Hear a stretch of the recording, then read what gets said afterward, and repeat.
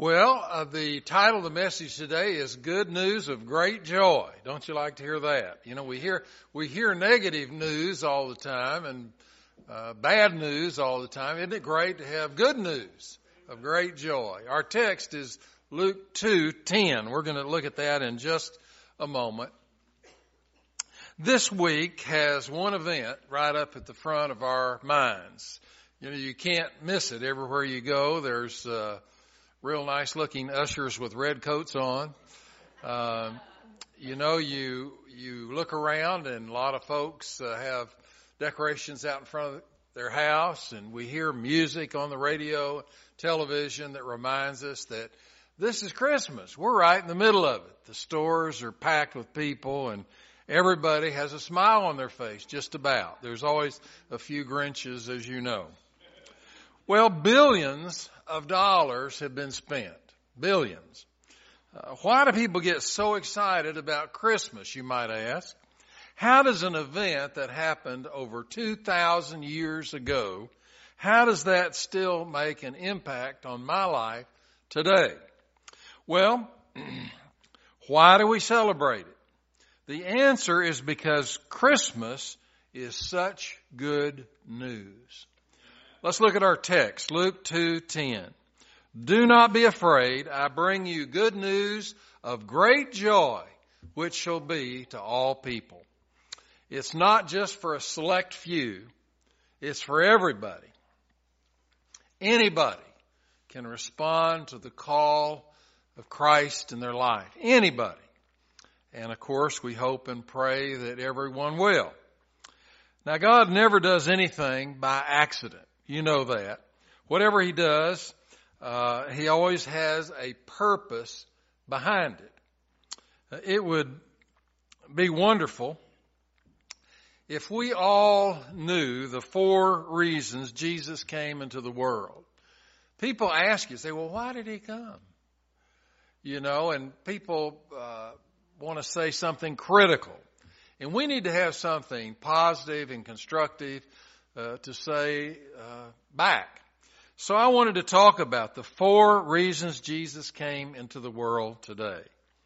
Well, the Bible says that Jesus came to reveal God's real identity. There are plenty of wild ideas about God and the world. We all know that. For some people, their idea of God is George Burns. Do you remember that movie where he was God in the movie? Do you remember? A bunch of you did. It's been a long time ago. Morgan Freeman is the later edition of that, and he did a good job too. Some people think that God is that feeble old grandfather who waves his cane at you. Some people believe that God is a whole lot like Santa Claus, because God kind of gives things out every once in a while, and that's what Santa Claus does, so they're probably alike. Well, some people say, you know, the clearest understanding I've ever had was when I went and saw Star Wars. It seemed like there were some things in there that maybe God is like that. Some people think of God as an irate judge who is ready to pounce on all of us for one reason or another. Why are there so many false ideas about God? Well, probably because it's until Jesus came, nobody really knew what God was like. Jesus came to reveal God's real identity, to show us what God is really like. There was a little boy that was coloring during the class. The teacher had asked everybody in there to color something that was important to them, and so everybody got out their different colored crayons. Everybody was doing a picture, and the teacher was walking around, and she came up to this one boy, and she said, "What are you drawing?" And he said, "I'm drawing a picture of God." And the teacher said, "Well, you can't do that. Nobody knows what God looks like."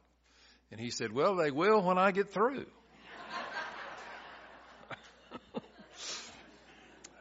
Jesus came to make God visible. He came to correct all the false and phony ideas about God. This is a miracle Christmas time. It always has been, always will be. It's based, of course, on the greatest miracle our world has ever known. God became a human being. If you want to relate to human beings, guess what you've got to do? You've got to become a human being. If you want to relate to the birds, you've got to become a bird. God wanted to relate to us, therefore He became one of us. He lived and He breathed, just like we do. He really made Himself a complete man. He walked and talked, just like we do. He suffered and He was tempted, just as we are in our daily walk. That's the good news of Christmas. The Bible says that Jesus came to earth to reveal God's identity. Philip said, "Lord, show us the Father." And Jesus answered back, "Don't you know me, Philip?" Jesus said, "Those that have seen me have seen the Father." Secondly, this morning, Jesus came to preach God's Word. Jesus was sent with a message. Jesus says, "In fact, for this reason I was born. For this reason I came into the world, to testify to the truth." The truth. Nowadays, you don't know who to believe. There are so many liars out there. It's just unbelievable. I think it was during the Thanksgiving season, we had a fellow come and visit our church. He was a tall fellow. I'm 6'1". He was 3 or 4 inches taller than I am. Big, tall guy, nice looking guy, dressed very nicely. He came when we were having the Thanksgiving meal. And I talked to him for a while, and I said, "I'm so glad that you're here. Have you moved into the area?" And he said, "Yes, I have." And I talked to him some more, and he said he had been in the military for a long time. And so I thought, well, I am going to get Benny to go over and sit down with him and talk to him, because Benny was in the military for years and years. So that's what I did. And then when they got through talking, I took him down to the fellowship hall, and we had a visit down there. And then he got a big plate of food like we all did. And he sat down and ate every bit of it, I noticed. And then we talked again. And he said, you all have been so nice to me. He said, "I'll be here Sunday. And this just seems like my kind of church. I just would love it. And I'm planning on becoming a part of this family." And I said, "Well, that's great. I love to hear that. And we'll look forward to that day." He said, "Tonight, I've got to drive to Tennessee." He said, I don't know how this happened, but I don't have any money." He said, I've got to get to Nashville, and I don't have enough money to buy gas to get up there. And so after all he had told me, I thought, well, gosh, he's a good Christian guy. And so I reached in, I got $50 out of my wallet and gave it to him. And he said, "Thank you so much." He said, "I think this will get me there, and I appreciate it." And he went on, and then he left. I've never seen him since. He was lying. He was lying the whole time. Years ago, I was listening to a talk show while I was driving my car, and the talk show host said this. He said, "Call in and tell me which you believe more, the radio, the television, or the newspaper." And so I was driving a good way, so I got to hear the whole thing. And almost everybody that called in said, "I don't believe any of those." And that got the majority. Most people said that. On the other hand, Jesus said, "I am the truth. I'm the truth." Well, that stands in stark contrast to what is around us today and what has been around us, really, in our life. Have you ever heard of the Great American Lies? Have you ever heard of that? I'm going to read them to you this morning. Number one, the check is in the mail. That's a lie. Secondly, I start my diet tomorrow. That's a lie. We service what we sell. That's a lie. Money cheerfully refunded. That's a lie. One size fits all. Now we know that's a lie. No question about that one. Your luggage isn't lost. It's only been misplaced. Your table will be ready in a few minutes. Open wide, it won't hurt a bit. Every time they say that, it's a lie. Every time. I am from the federal government, and I'm here to help you. Well, where do we go for the truth? Jesus said, I am the truth. The next verse says, when you know the truth will set you free. Jesus said, I have come into the world as a light, so that no one who believes in me today should live in the darkness. What does the light do? Light obviously illuminates, it warms, and it causes many things to grow. That's what happens when Jesus lights up our lives. That is the good news of Christmas. Thirdly, Jesus came to recover God's creation. In Luke 19:10, Jesus said, for the Son of Man came to seek and to save that which was lost. Early in our lives, when we're around 19, 20, 21, early in our lives, we don't really know what we're doing. We don't know where we're going. We don't know how we're going to get there. We try and make it through life solving our own problems in our own power. We do all that. And of course, along the way, we get off track. All of us, every once in a while in our lives, we've gotten off track. But God took the initiative and reached out to us. Christmas says God really cares about you. That's what it means. The word lost is not a derogatory term. When you say, I was lost and now I'm found, lost implies value. I might misplace a little bit of string, but I have lost a diamond ring. If I search for that which is lost, it implies value and worth. The good news of Christmas is this, that you are very valuable to God. He thinks that you are worth a great, great deal. You are worth Jesus coming to earth. He didn't stay in a crib. You remember, he cared so much that he went to the cross.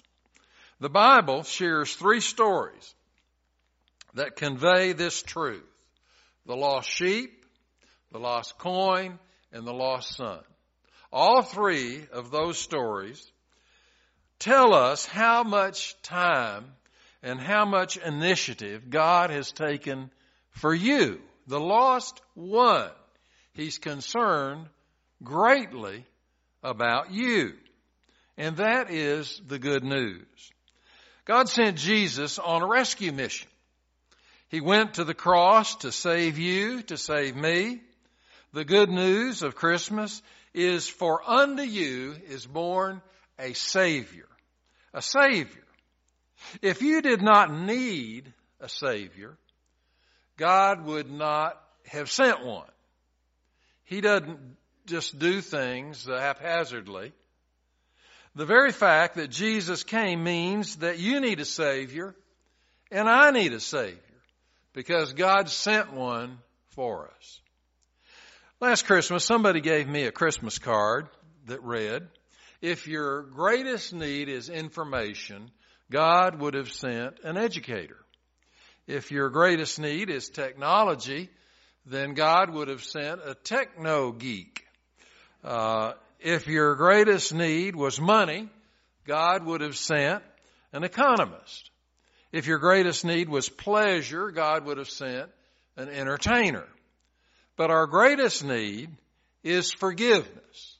So God sent a Savior for you and for me. The reason billions of people celebrate the birth is found in John 12:47. I did not come to judge the world, but to save the world. So many people think that Christianity is legalistic. It's all about how you find the abundant life. It's all about trying to get us on the right road so that we can move in the right direction and be blessed and live the abundant life. That's why Jesus came, to save our world, to recover God's creation. The good news of Christmas is Emmanuel. God is with us. It's also God is for us. You know, somebody can be with us and they're not necessarily for us. But you know, God is not only with us, He's for us. Have you noticed how many saviors there are in the world today? There are political saviors. They say, if you vote for me, I'm going to get this law changed. If you vote for me, I'm going to see that you get more taxes. If you vote for me, I'm going to make a beautiful highway right through your town. If you vote for me, on and on and on and on. Elect me and I'll make a difference. That's it. There are also commercial saviors. If you buy my product, your life will be changed in one day. In one day, your whole life will be changed. If you buy my product, you will be beautiful. If you buy my product, you will be handsome. If you buy my product, your dog will be happy. If you on and on and on. Well, there's only one real Savior. Only one. One that you need, that I need. And the Bible says that we should quit trying to save ourselves and just accept God's wonderful gift. Fourthly, Jesus came to reproduce God's life in us. That's why He came at Christmas. John 10:10 says, Jesus said, I've come that you might have life and that you might have it abundantly. What does that mean? It means a whole lot. You're going to have a wonderful, wonderful life. He did not say, I'm going to come so that you can have religion. He didn't say that. He did not say that He's going to come so that you might get some more rules and regulations. He didn't say that. Jesus said, I have come that you might have life. Life. Jesus said He had come to give you, to give me an abundant, wonderful life. I don't know about you, but as far as I go, that's what's happened. I've had an abundant, wonderful life. God has been so good to me, I just can't hardly believe it. Why did Jesus come at Christmas? Well, so I could have life. It implies that unless I am in harmony with Christ, I'm not living, I'm just existing. You know, there's some truth there. A lot of people in our world today just are existing. They're not really living.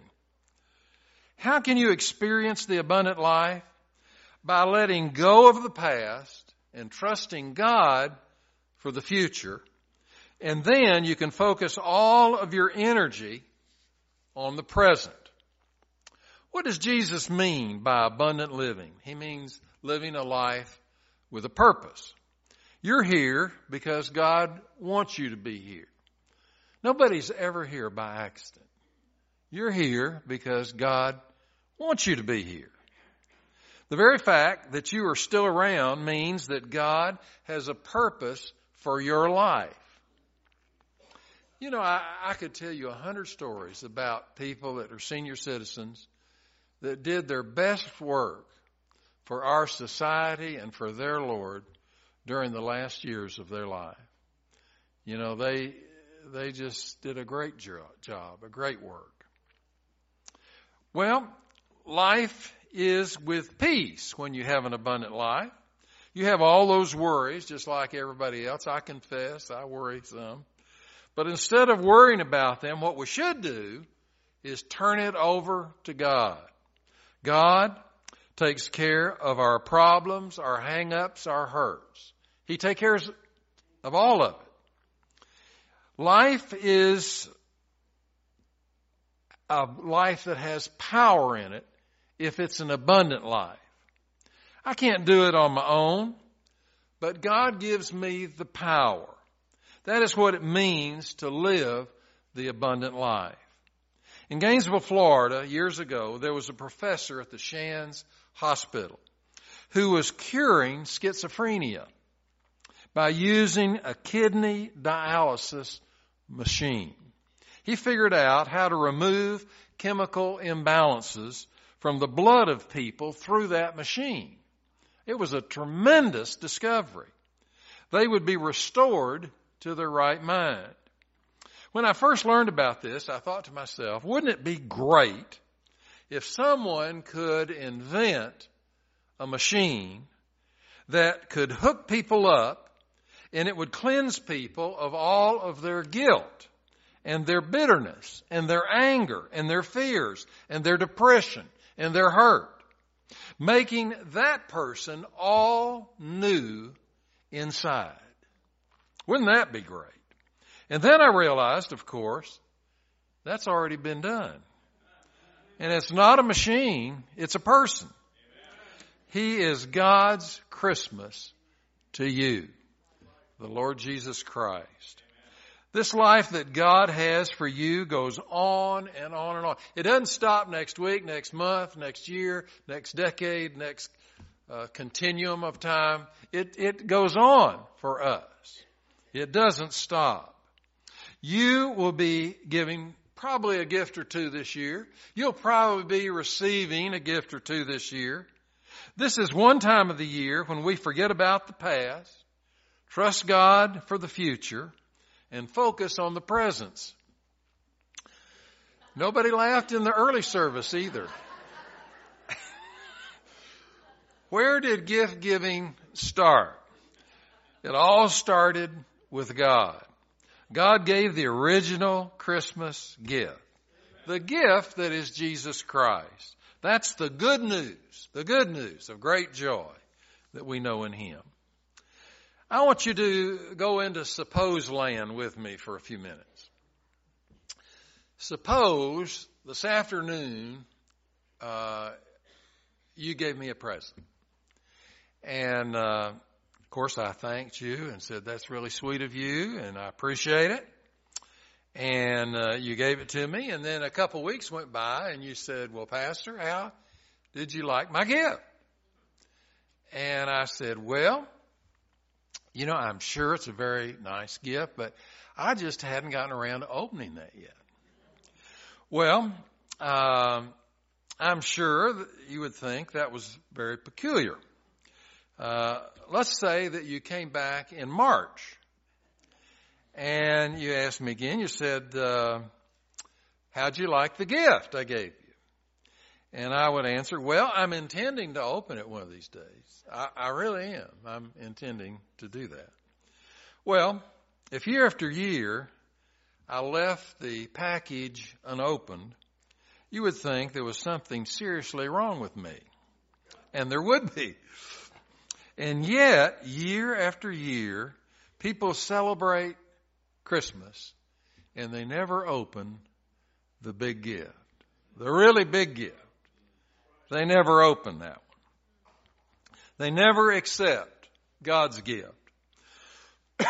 You cannot understand what Christmas is all about until you get and open God's gift of His Son, and you take it as your own personal gift. To go through the parties and the celebration without receiving the gift from God is to miss the whole point of Christmas. Angels came 2,000 years ago saying, do not be afraid. I have good news of great joy for you. What is the good news of Christmas? The good news is that Jesus Christ came for us. This morning, as we always do, we're going to have a time of invitation. A time when we invite people to trust in Christ as their Lord and Savior. A time when we invite people to come and join our church and be a part of our family. A time when we ask people to come and rededicate their life. We want you to open the gift. We don't want one person to leave here today without knowing what's in the gift and for you to take the gift. We're going to stand and sing. Let's do that. I'll be waiting on you to come down here at the front.